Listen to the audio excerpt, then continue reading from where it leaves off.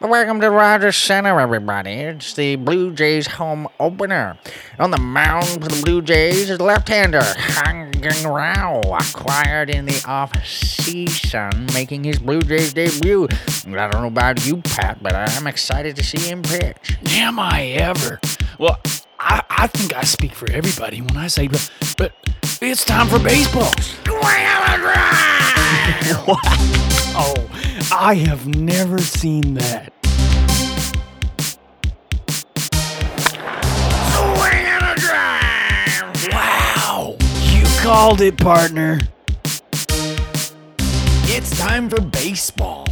To me, he looks strong, powerful. You know whose swing he reminds me of? Art Shamsky. Great comparison. Right on cue! I really like what Mark and Ross have done with the team this offseason. They brought in ball players. But they sure did, Pat. Swing and a drive! When I start thinking about the Astros scandal, I start to feel a little more insignificant than usual. I start to think, Jacob, you're never going to uncover anything about this scandal. You're never going to meet Ken Rosenthal to throw around your ideas. The Athletic is never going to hire you, making you Jacob Eamon of The Athletic. You'd be lucky to have someone say Jacob Eamon who used to be slightly athletic. I can't get to the bottom of this. I can't make a podcast uncovering this story week by week to millions of listeners, creating a global phenomenon and a listening experience that would force the social zeitgeist to stand up and clap for me. Then it hit me. I know someone who could do that. I know someone who has already done that. So I decided to reach out to a good friend of mine, someone who has a complicated relationship with both of us, the host of the most popular podcast of all time, Sarah Koenig. The Major League Baseball cheating scandal sending shockwaves around the world. The owner of the Houston Astros fired the team's general manager and manager after an investigation found that the Astros cheated by stealing signs during their World Series championship season. Baseball has a lot of things that get around that the public doesn't necessarily know about, but everyone kind of inside the game knows about. Excuse me, you know what that means? That means the manager was aware of it. That means the bench coach was probably aware of it. The players certainly were aware of it. They were in on it. See you later! Astros headed back to the World Series! Jose Altuve, a walk-off two-run homer! And the Astros beat the Yankees 6-4, win the ALCS 4-2! Altuve mobbed at home plate! Like I said before, the commissioner had a report. The Astros made their decision, and that's all I got to say about it. Here's a ground ball right side, could do it! The Houston Astros are world champions for the first time in franchise history! From This American Life and WBEZ Chicago, it's Serial. One story told week by week. I'm Sarah Koenig. For the last 3 months, I've been spending every waking moment tracking pitches, trying to figure out the extent of what seemed like a silly and trivial scandal in baseball. A sport it seemed like no one even watched anymore. Or, if you want to get technical about it, apparently I do, listening for the unmistakable thud of a baseball bat hitting a trash can.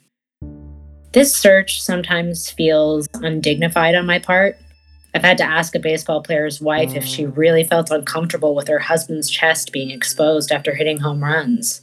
I've had to ask her husband, who looked more like an unusually small and uncomfortably cheerful 10th grader than a baseball player, if he was too shy to take his shirt off, or if he just didn't know why he didn't take his shirt off. And I'm not a detective or a private investigator. I'm not even a crime reporter. Before I get into why I've been doing this, I just want to point something out I never really thought about before working on this story. Baseball, at its core, is a game of failure. An outfielder by the name of Ty Cobb finished his playing career in 1926 with a career batting average that has not been topped to this day. He hit .366. If you don't know anything about baseball, that means he hit the ball and got on base 36.6% of the time. It also means he failed to get on base 63.4% of the time. I had to confirm with my producer Dana that those numbers made sense. So why is it so hard to hit a baseball?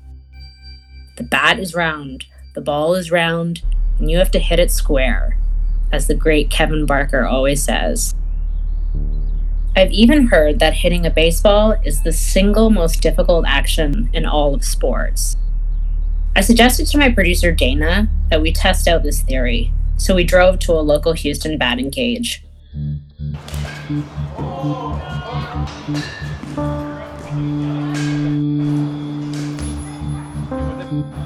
So what do you think, Dana?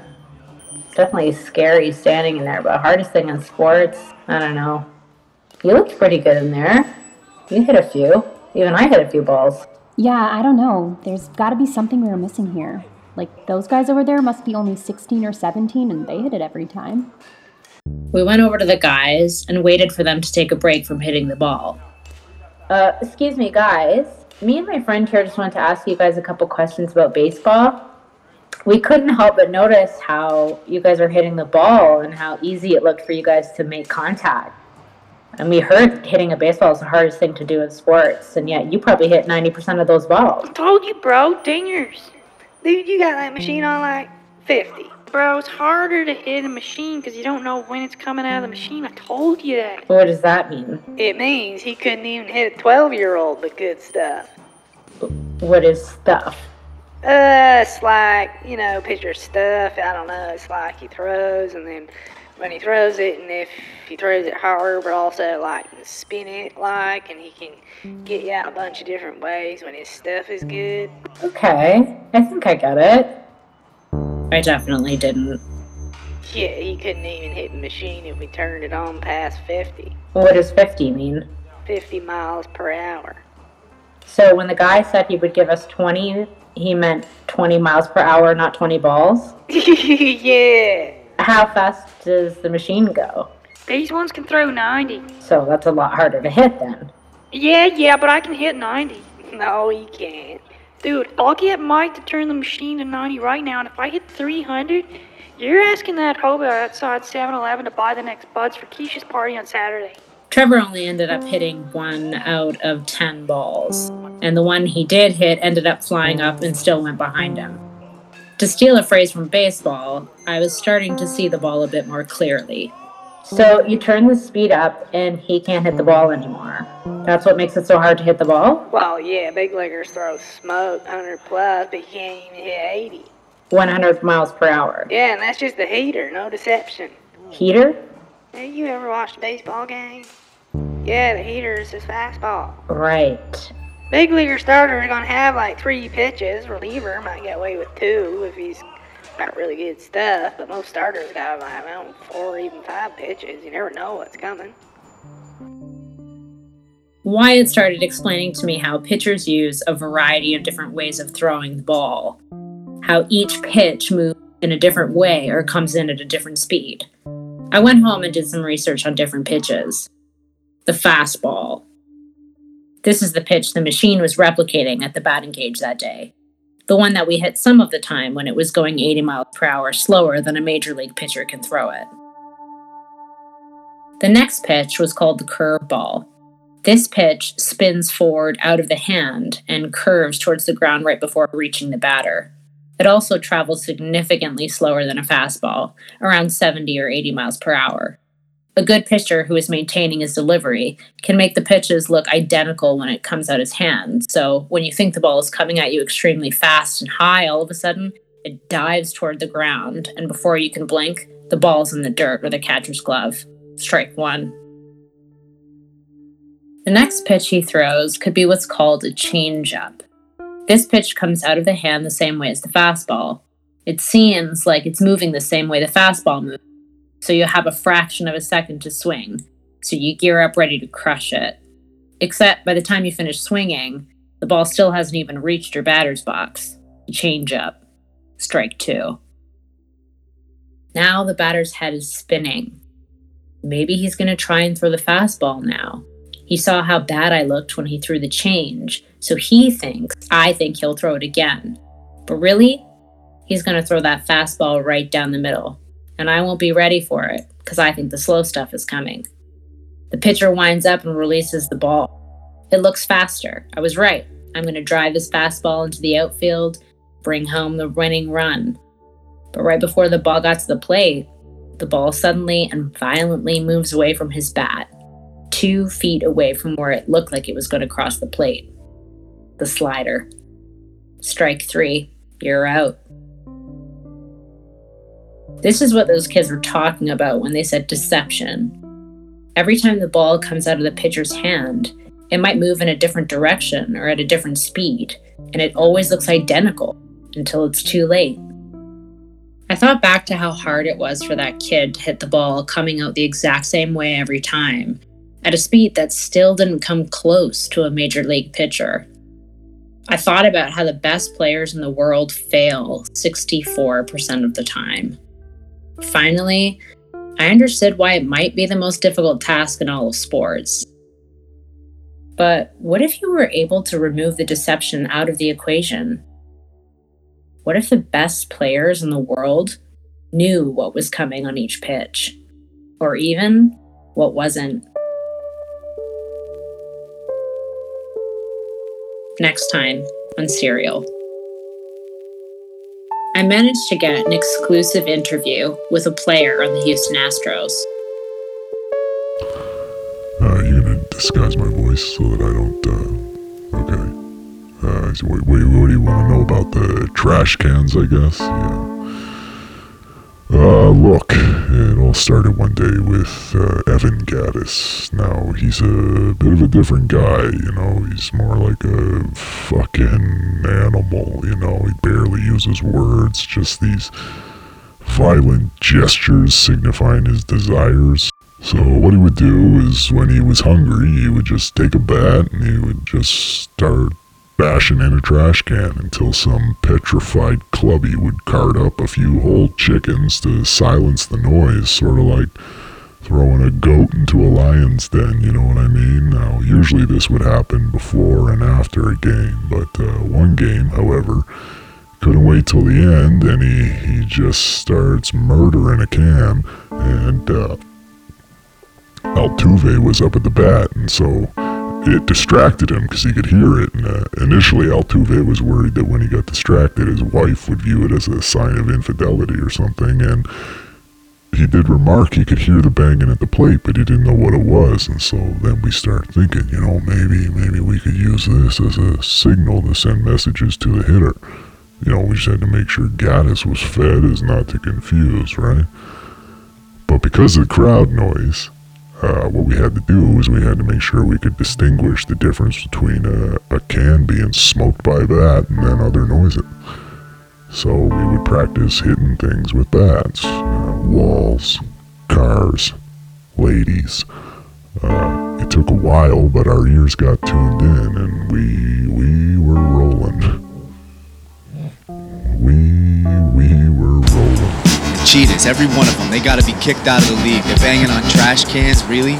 They're supposed to be the advanced ones, heads above everyone else with their data and whatever. Advanced metrics, sounds like the opposite to me. Bunch of millionaires banging on trash cans. You expect anything else from people living down there in Trumpland? Hey Houston, yours a fucking World Series trophy.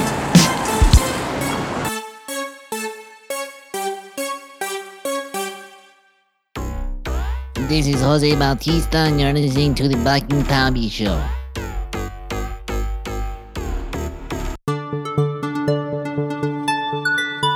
And now we head to St. Joseph's Hospital, where Dr. Chad Kissinger has come up with a peculiar plan to help with the shortage of respirators many hospitals in Canada will be facing. Our reporter Roger Pocket spoke with Dr. Kissinger on the phone earlier this morning. Yeah, so basically what we're looking for is for people to come on down to St. Joseph's Hospital. You know, we know a lot of people are out of work right now, and so this is an opportunity to make some kind of money. It's not an incredible wage, but it is, provincially regulated. And what type of people are you looking for? We're looking for people who fall within the less vulnerable demographic. We're looking for anybody from 20 to 40 years old who doesn't have any underlying health conditions, no respiratory illnesses, to come on down to the hospital. And because we're so short on ventilators, what we're looking is for people to give mouth-to-mouth to the COVID patients. Now, we don't expect anybody to just know how to do mouth-to-mouth. If you do, that's great, but what we're going to do is do a little half-hour crash course on mouth-to-mouth, and then what you can expect is probably 10 patients per person, and throughout the course of the day, you're just going back and forth through these 10 COVID-infected patients, giving them mouth-to-mouth.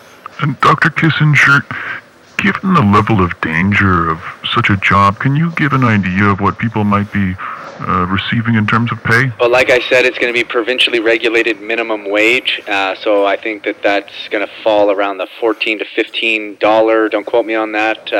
It's around the $14 to $15, but you're logging a lot of hours is the benefit of this. You could be in the hospital for 14, 15 hours just giving mouth to mouth to the infected. Okay, and so once the mouth-to-mouth workers, after they've spent a day working, say, for example, they themselves have contracted the COVID-19 virus, are they able to continue working? Does it matter if they're doing mouth-to-mouth, giving the COVID back and forth to each other? How does that work? For me, it's a non-issue. I mean, you got people who have COVID infections, and then you've got a COVID infection. Why not blow in each other's mouths? You know what I mean? You can't pass it to someone who already has it, and if the person who's doing the mouth-to-mouth gets the infection, then that's all fair game at that point. Do you make any sort of guarantees for the people who will obviously get COVID-19 from doing this? Will they be able to receive ventilators? Should they become ill, or are there other people's backups for them? Or? Definitely they will not receive ventilators themselves, but there will be hopefully more and more people who are coming to do the mouth-to-mouth, and so it'll just start a chain reaction where people who were giving mouth-to-mouth are now in the bed, and new people are giving mouth-to-mouth, and they're now in the bed. So we're kind of saving lives and ruining lives at the same time. But, it's all a balance in these tricky times, and we do have to come together. Wow, sounds like a really interesting plan they've got down there at St. Joseph's Hospital. I don't know if I'd be comfortable giving mouth-to-mouth to somebody who had COVID-19. I'm not sure. There's a lot of literature out there that suggests they're not really sure how people will react to it. So that seems like a very scary thing. Up next, we have a local Winnipeg man who is pleading to the government. We'll be back with him right after this.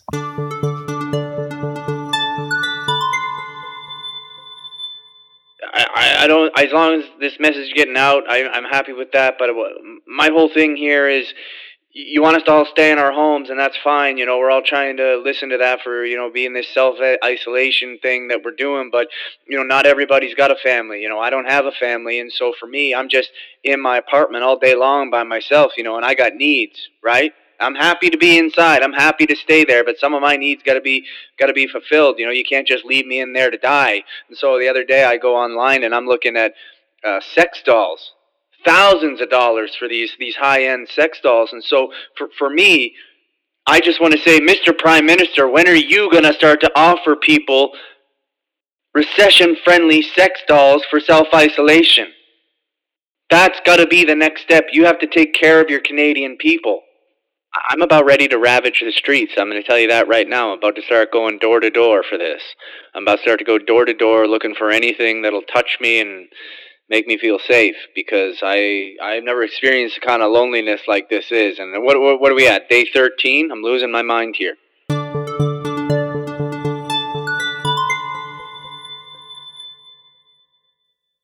I think we should just get right into this. I'm just going to call you out on this right now. Why do you think that all prolific NBA players, I don't know if it's need to be bald, or you think that you can't be a top NBA player unless you're bald? I've never said that you can't be a top NBA player unless you're bald. My whole thing is that I just wondered, why are the majority of the greatest basketball players of all time bald? And you can look at some obvious things, I suppose. Having a higher testosterone level is good for strength, muscle building, but is it also bad for hairlines? But that's really not, the specific testosterone that is creating the hair loss is the dihydrotestosterone, and that can be managed in your body. It's really just a genetics thing. It's like, can your body spread out this DHT in a pleasing way to the body, or does it actually start to deteriorate things like hair follicles? It can cause acne, it can fuck with your sex drive. So there's nothing like, you can have a bunch of testosterone and also have a bunch of hair on your head. But what is it about that specific testosterone, the DHT, as you say, that makes you good at basketball? Well, I would just argue that that's not true. And that also, you're just witnessing men get older. Because if you look at Jordan, like, Jordan had hair when he was younger, and then who knows when he actually went fully bald because he shaved his head. But it depends on what we're talking about. Are we talking about a guy going full bald, or are we talking about a receding hairline? Because those are two different things. Because we're all going to have receding hairlines here. Like, Yeah, for sure.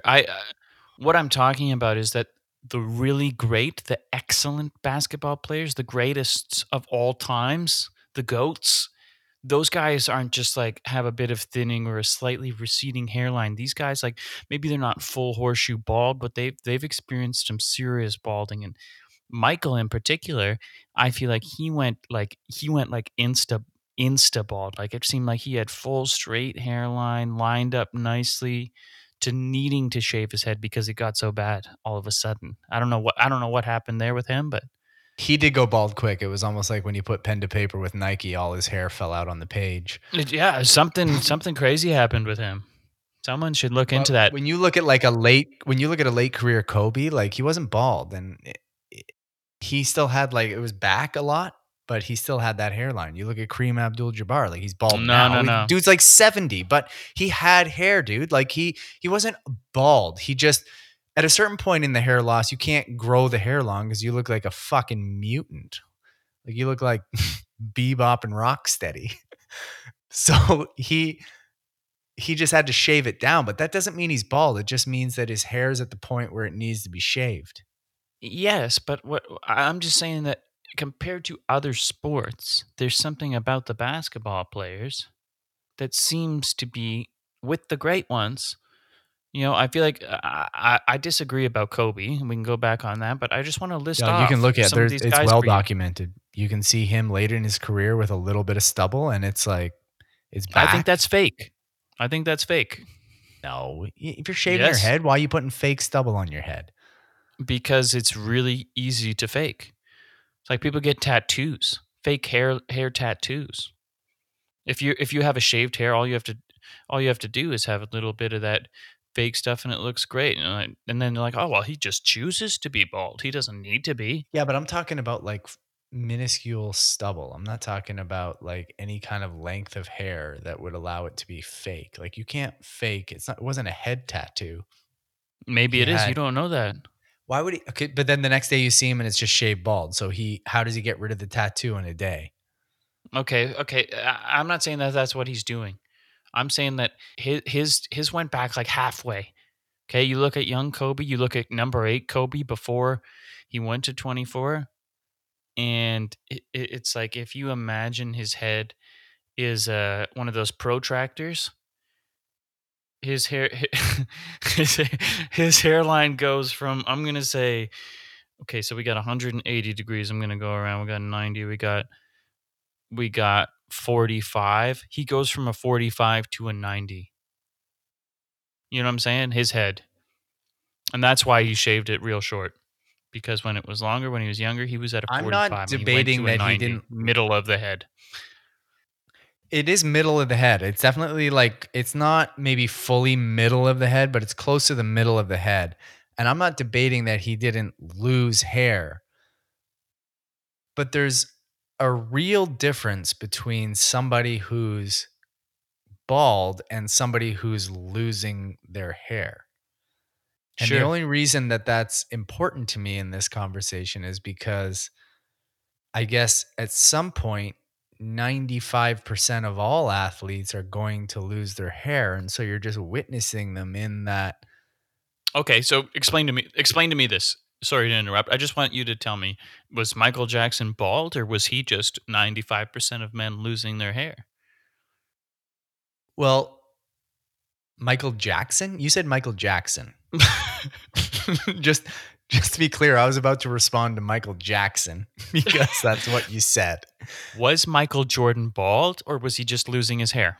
No, I'm fully granting you Michael Jordan was probably bald. I mean, we don't really know because he didn't Probably show bald. us That is crazy. There. You can find some pictures. You can see some of that grown out hair. Okay, so then if your argument is greatest player who ever played in the NBA is bald and it helped him be the greatest player, I'll sign off on that. That's great. That's a great. But what you're What saying, about LeBron? What about LeBron James? Again, he's had some significant hair loss. Wouldn't call him a bald man. Just because you shave your head doesn't mean you're a bald man. If he let the Chia bet go, who knows? You're unable to call him a bald man because he's had multiple hair transplants and clearly uses fibers too. Like, there's no way we can see what LeBron James would actually look like if he wasn't getting Which surgery also done and helps using my drugs. point is that we don't know. Would you think differently? Oh, we know. We know. We fucking know, man. Everyone knows about Bron. He's open about it. Kawhi, full head. Yeah. There's outliers. I mean, there's a lot. Scottie Pippen, full head. Paul Pierce, full head. Okay, let me hold on for a second. Steph Curry, full head. Yep. Klay Thompson, full head. The top 5 scorers in NBA history are Jabbar, Malone, LeBron, Kobe, and MJ. All of those guys are. I know that there's some question, but those they're bald dudes, now. Yeah, for sure, they're bald now. I really think that if you look back to Kareem's later years, he had a bit of hair. A bit of hair. Yeah. What are we talking about here? Are we talking about like there is young Kareem with hair, and there is I feel like a lot of his career where he's playing as a bald man, and even before that with just like a thinning out hairline. Do you think that's something that scouts will look at then? Like the ability to go bald soon? And then I think in the NBA combine, they should be doing jumping, running, and they should get in there with a comb and look at the miniaturization, get some high def cameras, see what's going on with the hairline, and if it's starting to thin, that should be a good thing. So do you think that if a really what do you think would change if you found out that Kawhi Leonard was on Propecia? Would you think that that's the thing? Like that was the thing that you'll always be one of the top players, but maybe not the greatest of all time? Like if you had to let that shit go, it would have made you better. Would that change your opinion on Kawhi if you knew that he was on Propecia? I mean, I've thought about Kawhi's hair a lot, to be honest, and it's gone back a bit.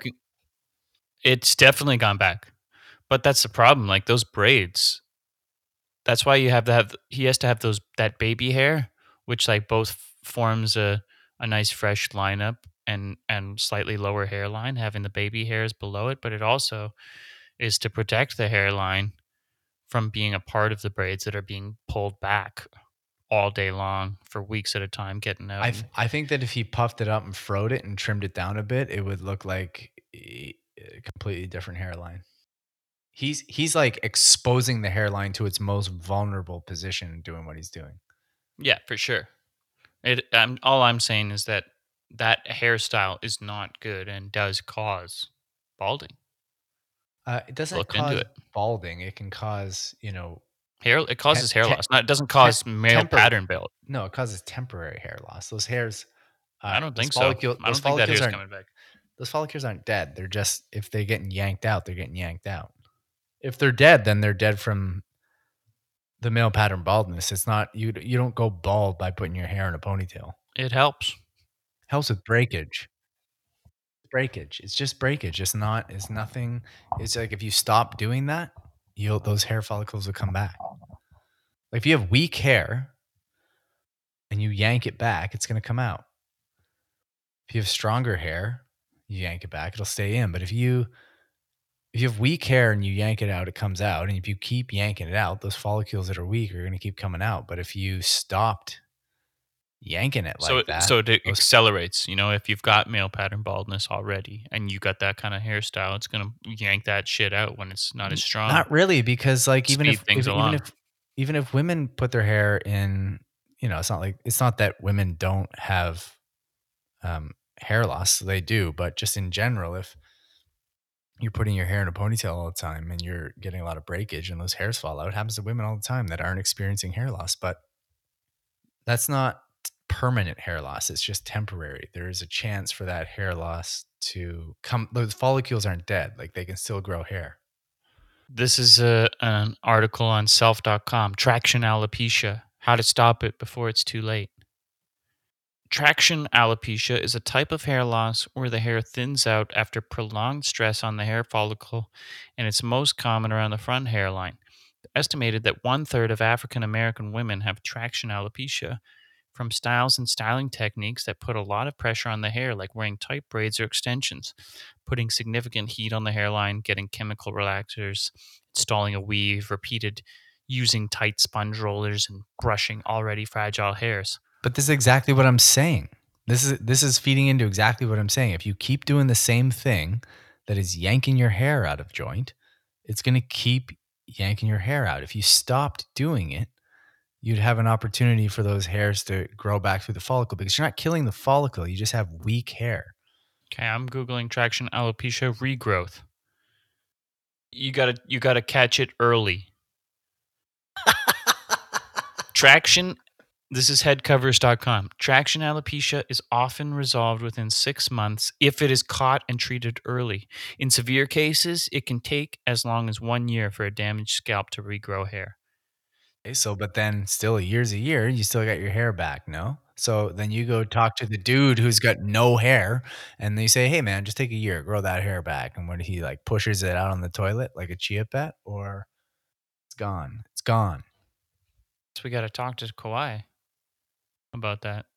Well, he also may just be like, Kawhi is what, 29? No, I think he's younger. I thought he was like 27. I think he's 28, actually. I think he was 20.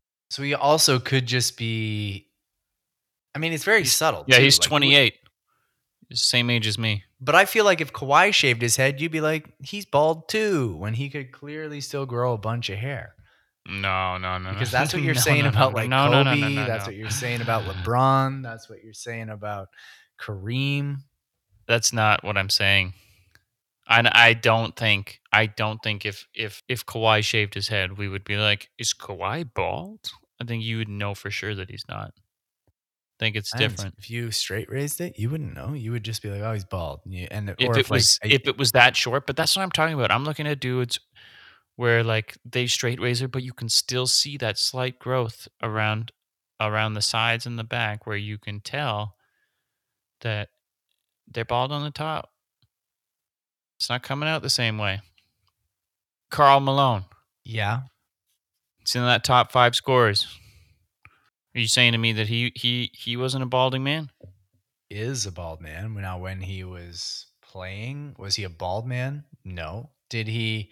Fuck yeah, he was. He wasn't bald. No, he wasn't bald. He had hair for a lot of his career.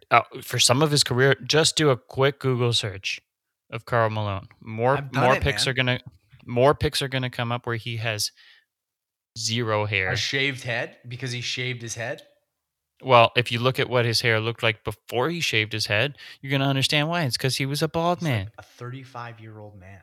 You know what I mean? Like, so he lost his hair when he was 40. Oh, he lost his hair when he was 40. Everybody, like, how many people lose their hair when they're 40? To that extent? I don't know the extent because he bicks it. I've seen the extent before he shaved it.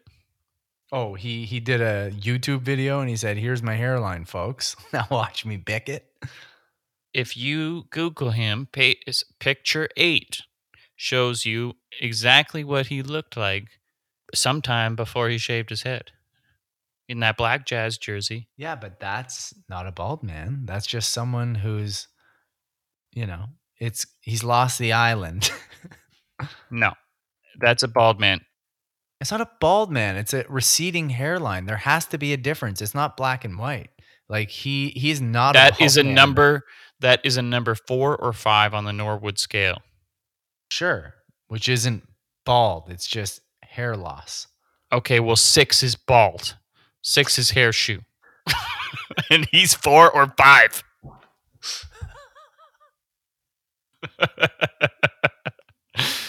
The man was bald. You can't fucking argue with me that Karl Malone wasn't bald. I can understand the argument of Kobe. I can sort of understand the Jabbar, but you can't argue Malone, you can't argue LeBron, and you can't argue MJ. I could argue LeBron. You can't see a picture of LeBron that shows you whatever his hairline actually is. So you actually don't know. You do.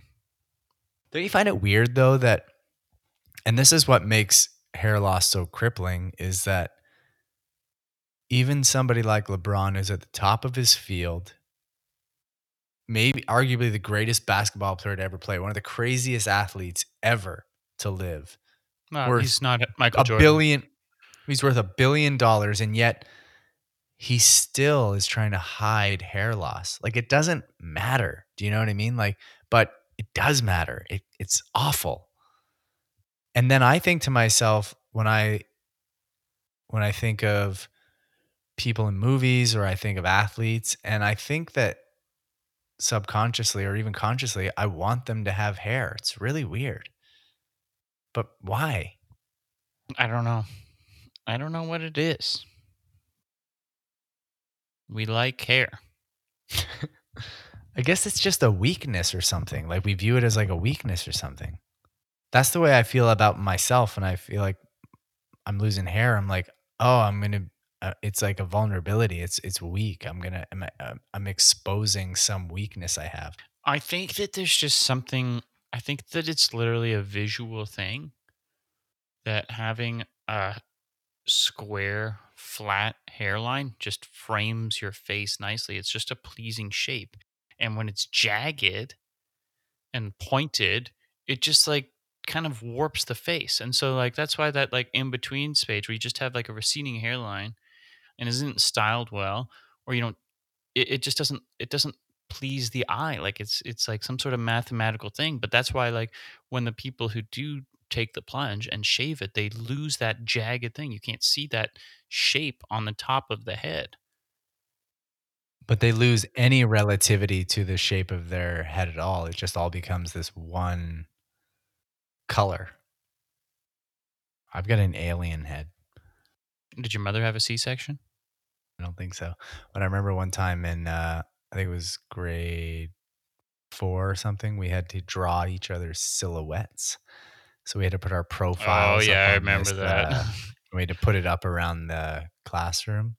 And kids used to say that I had a bone ponytail because I had this protrusion from the back of my head, this weird shaped thing in the back of my head that sticks out. So I was called Bone Ponytail. And I remember it was just left up there for the whole year, and it was referenced all the time. And I think I'd be a different person if that didn't happen.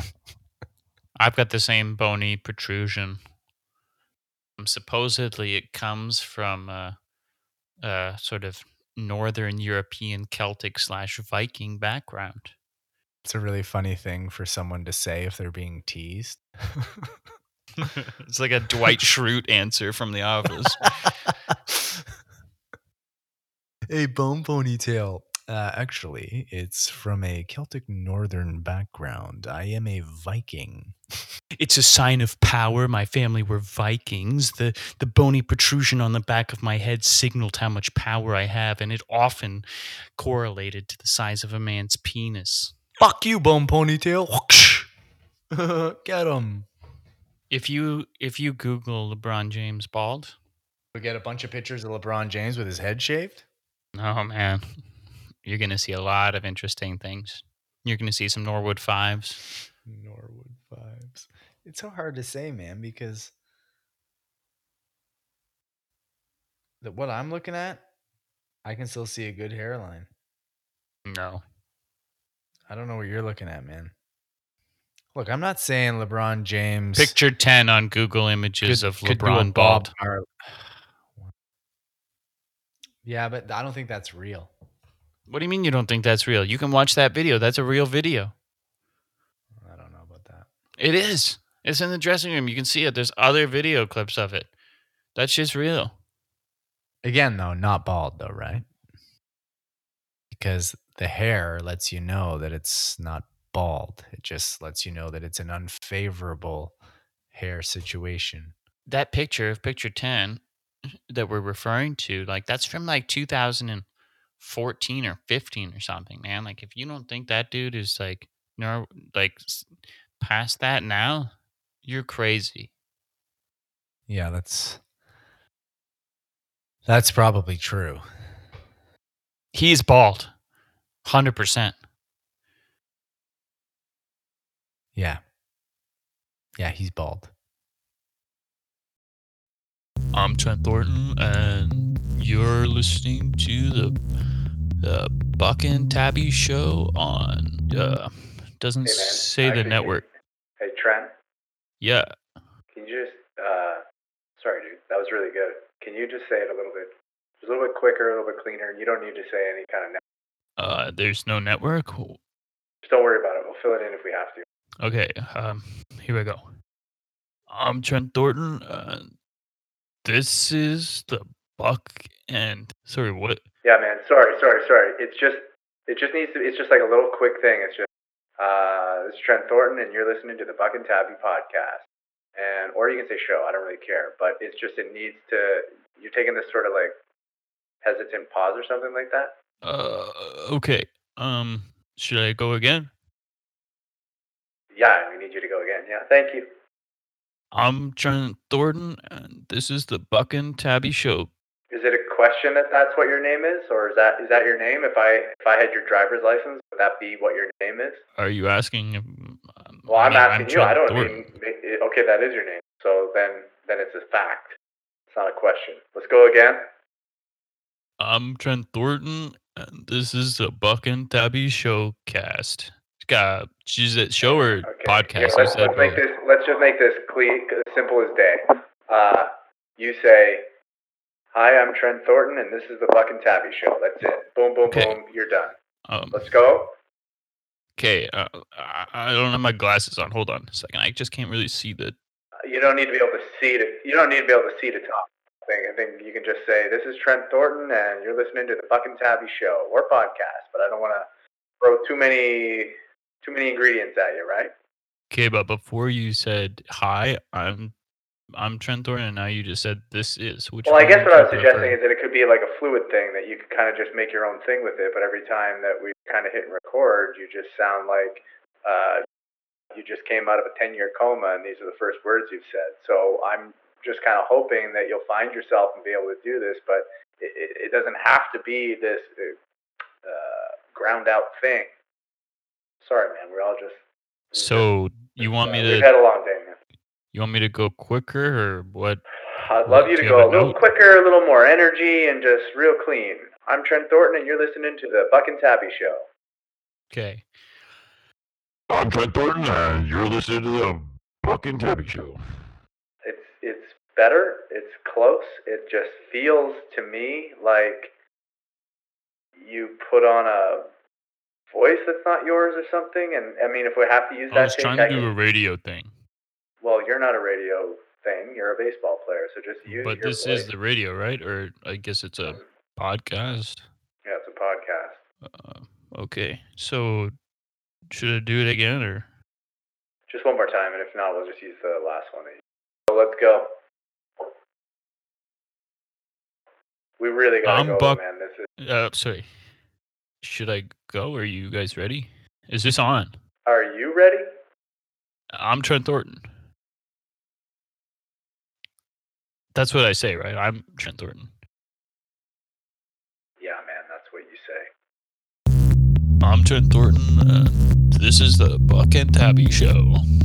That's great, man. Thanks a lot for coming in. All the best in the season, and yeah, we got it, man. Thank you. So, thanks so much.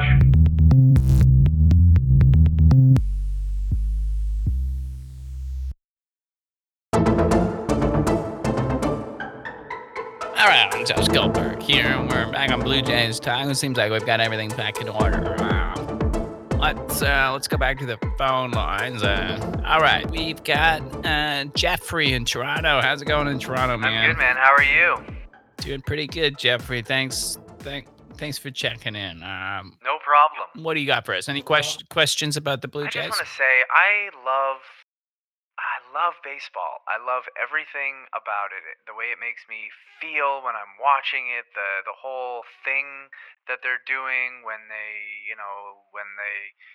get a score, when they hit it, and when they're running, and I'm just like, yes, I feel like I understand the sport more than I understand other things in life, and I feel like I'm a little bit late in my life where I could have maybe been a part of the sport, and it's too late. But now I really just cherish my moments where I can be a part of the sport with when they're cracking it, and when then they're winning, and it's all very close, and then an outcome happens, and I'm very much invested in the game.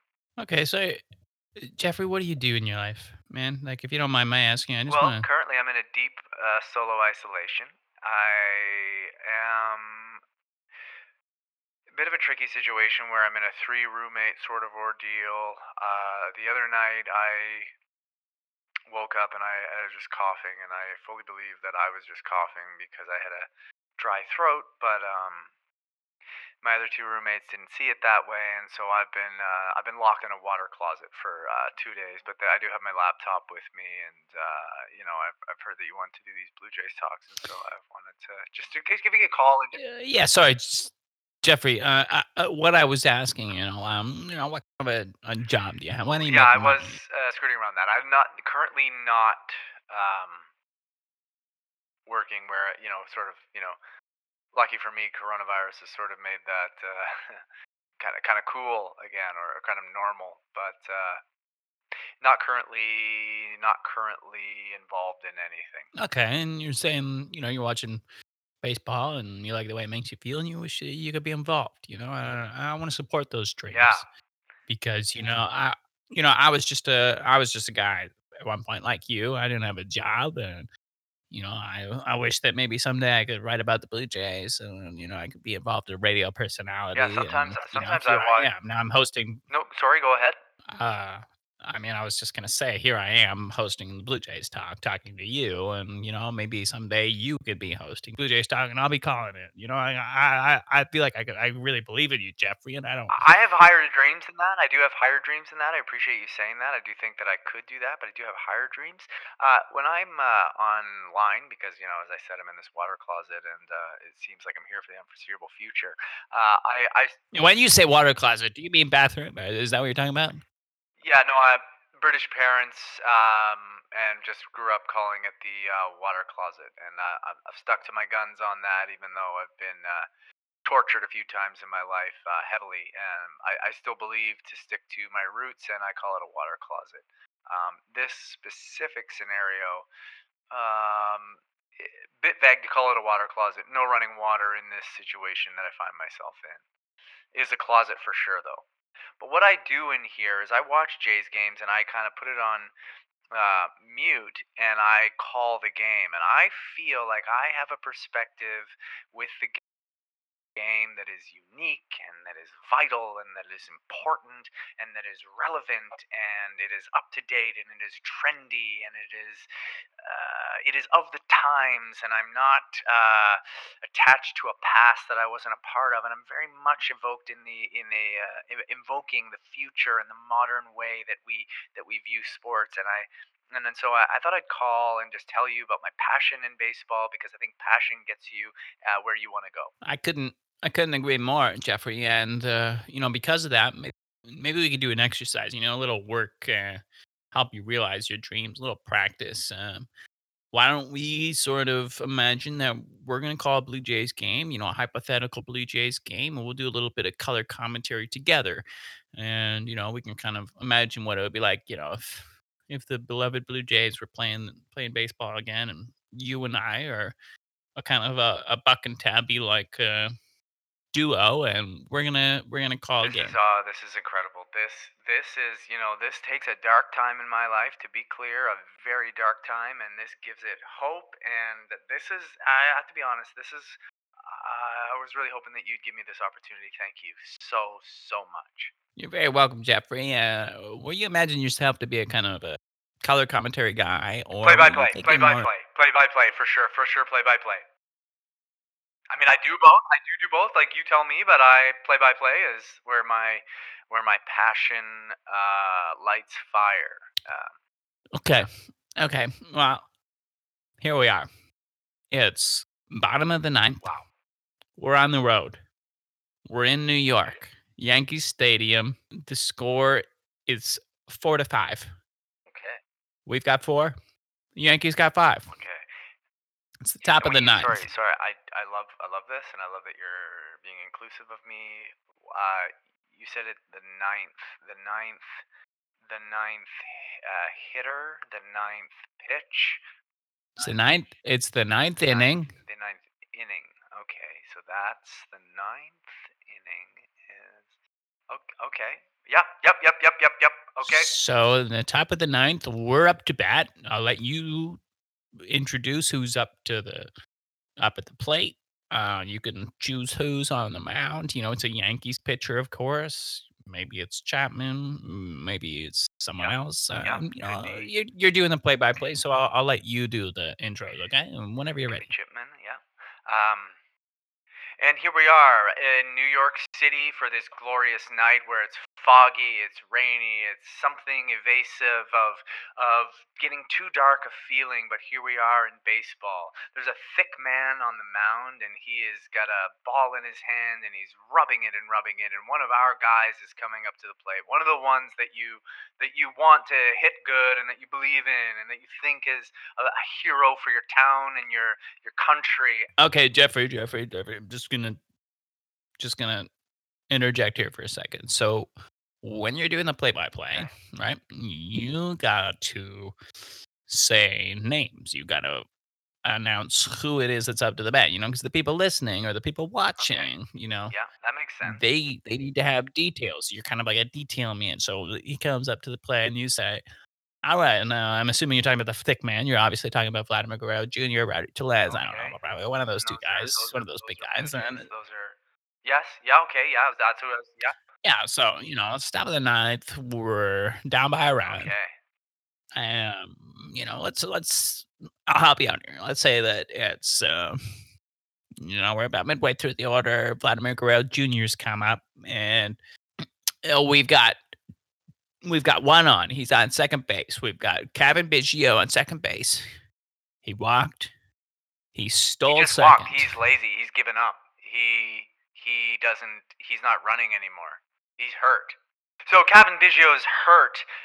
Here we are in the top of the ninth batter with the game is very close. There's a skinny man named Rick on the mound, and up at the dish is the Guerrero, and here we await in this foggy, dewy eve in New York, where the breath in feels like hope, and the breath out feels like a bit of anxious fear, and yet here we are, and the Sticky Ricky gets that ball right in there, and that's a debatable call, but the umpire called it the one that's against the hitter, and so they won against the hitter, and so the pitcher's up by the one thing, and Sticky Ricky gets the ball again in this dewy eve as he dries his hands off on his pajamas that he's wearing, and he thinks of his mother in this time, who taught him about baseball at a young age, and he learned baseball, and that was the way he learned to enjoy others and to celebrate himself. And here he has the ball, and woo-ya, there's the ball, and Gegaro, there it gets it. That's where you want to put it, and that's on the green.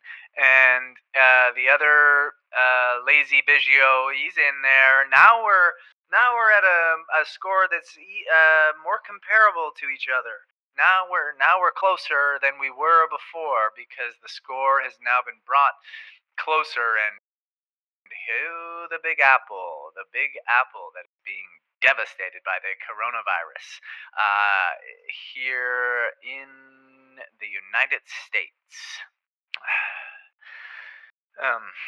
Then up next is going to be Thick Pete. Thick Pete comes to the mound, or the plate.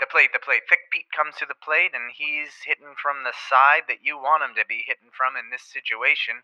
And Sticky Ricky's got that ball again, and Sticky Ricky's launching it in, and up. Oh my goodness, ladies and gentlemen, we have never seen this before. Thick Pete has hit that ball all the way on the other side of the divider. That's sorry, when you're, so we're in New York, and so this is our team, and so then they get another chance. So not over yet, folks, but the looking good for the team that you're looking for, and that's Are you there, Jeffrey? And Thick Pete comes home, and the man who's behind the thing where they hit, wearing the mask, he just punches him in the mask. And then Thick Pete says, "That doesn't hurt me because I'm Thick Pete and I've been tough my whole life, and my poppy was in prison, and my poppy taught me how to punch bars at a young age, and so this mask means nothing." And the man with the mask is down and he's writhing, and Thick Pete jumps up on top of the flat space there with the players, and he gives it to the crowd, the New York crowd, but he doesn't care because this is a moment in his life he won't forget. Dreams that we all have of mattering and being someone, and not having wasted it all away at such an age, and not being able to get over your crippling doubt about yourself and your inner loathing that, well, quite frankly, shakes you and stirs you in the night. And so the team, the Toronto, has decided that that's enough runs. They've given the ball to New York in a way to show sportsmanship, and now the New York team is at the plate in their pajamas, and on the mound for Toronto is Blake Getty, and Blake Getty is one not to be reckoned with. He is a machine. Blake Getty does the step back thing and the pull in and the ball, and it's, whoa, that moved a bit, but it's in there for what you'd want it to be from the pitcher's perspective. And so the pitcher's up one thing in the New York, and he throws three more right away, and that batter's gone, so that's one out, one away. And he threw three pitches right away.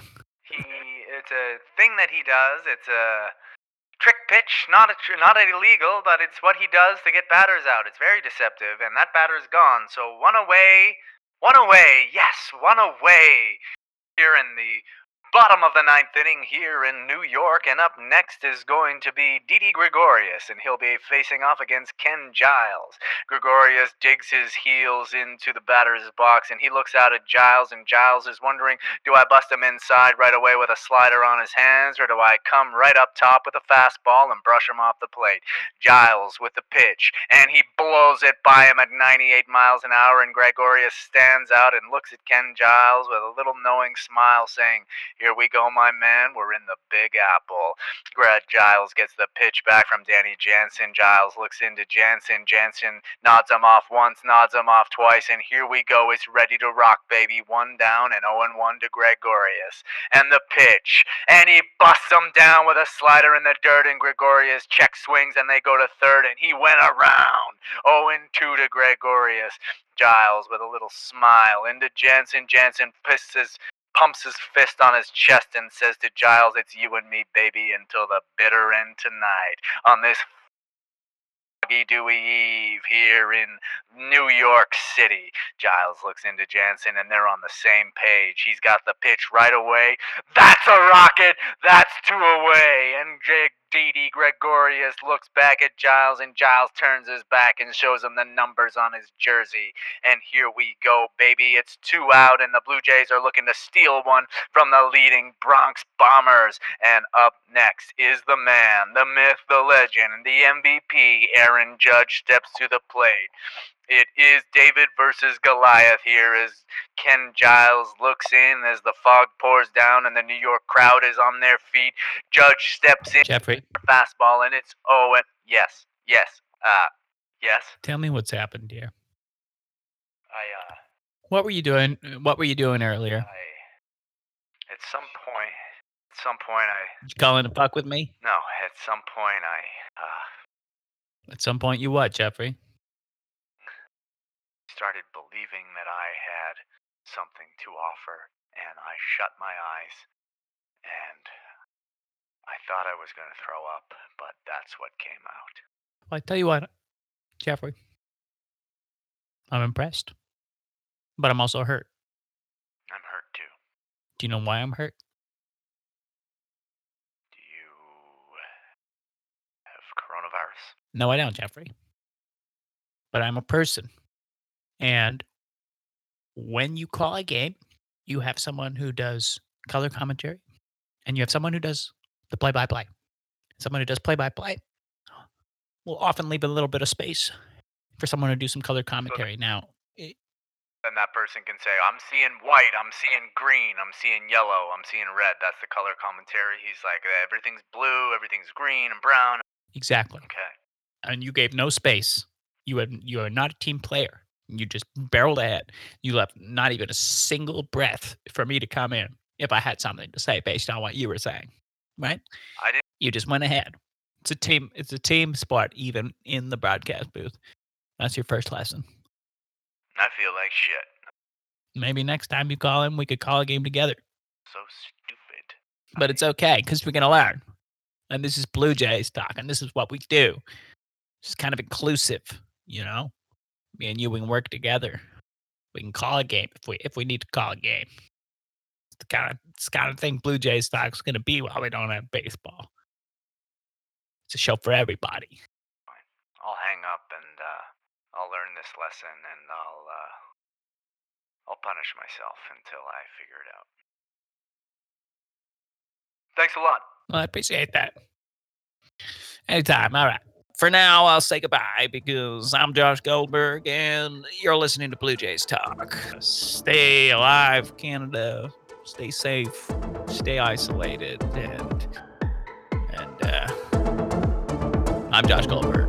This is Blue Jays Talk.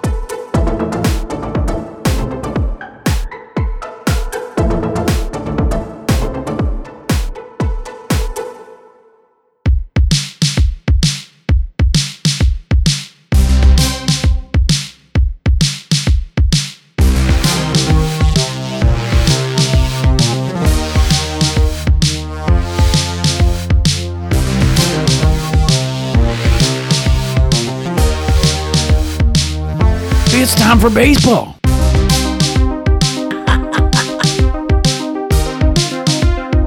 Wow! I have never seen that.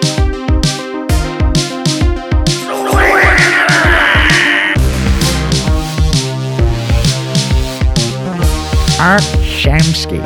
It's time for baseball. See, son. Right on cue.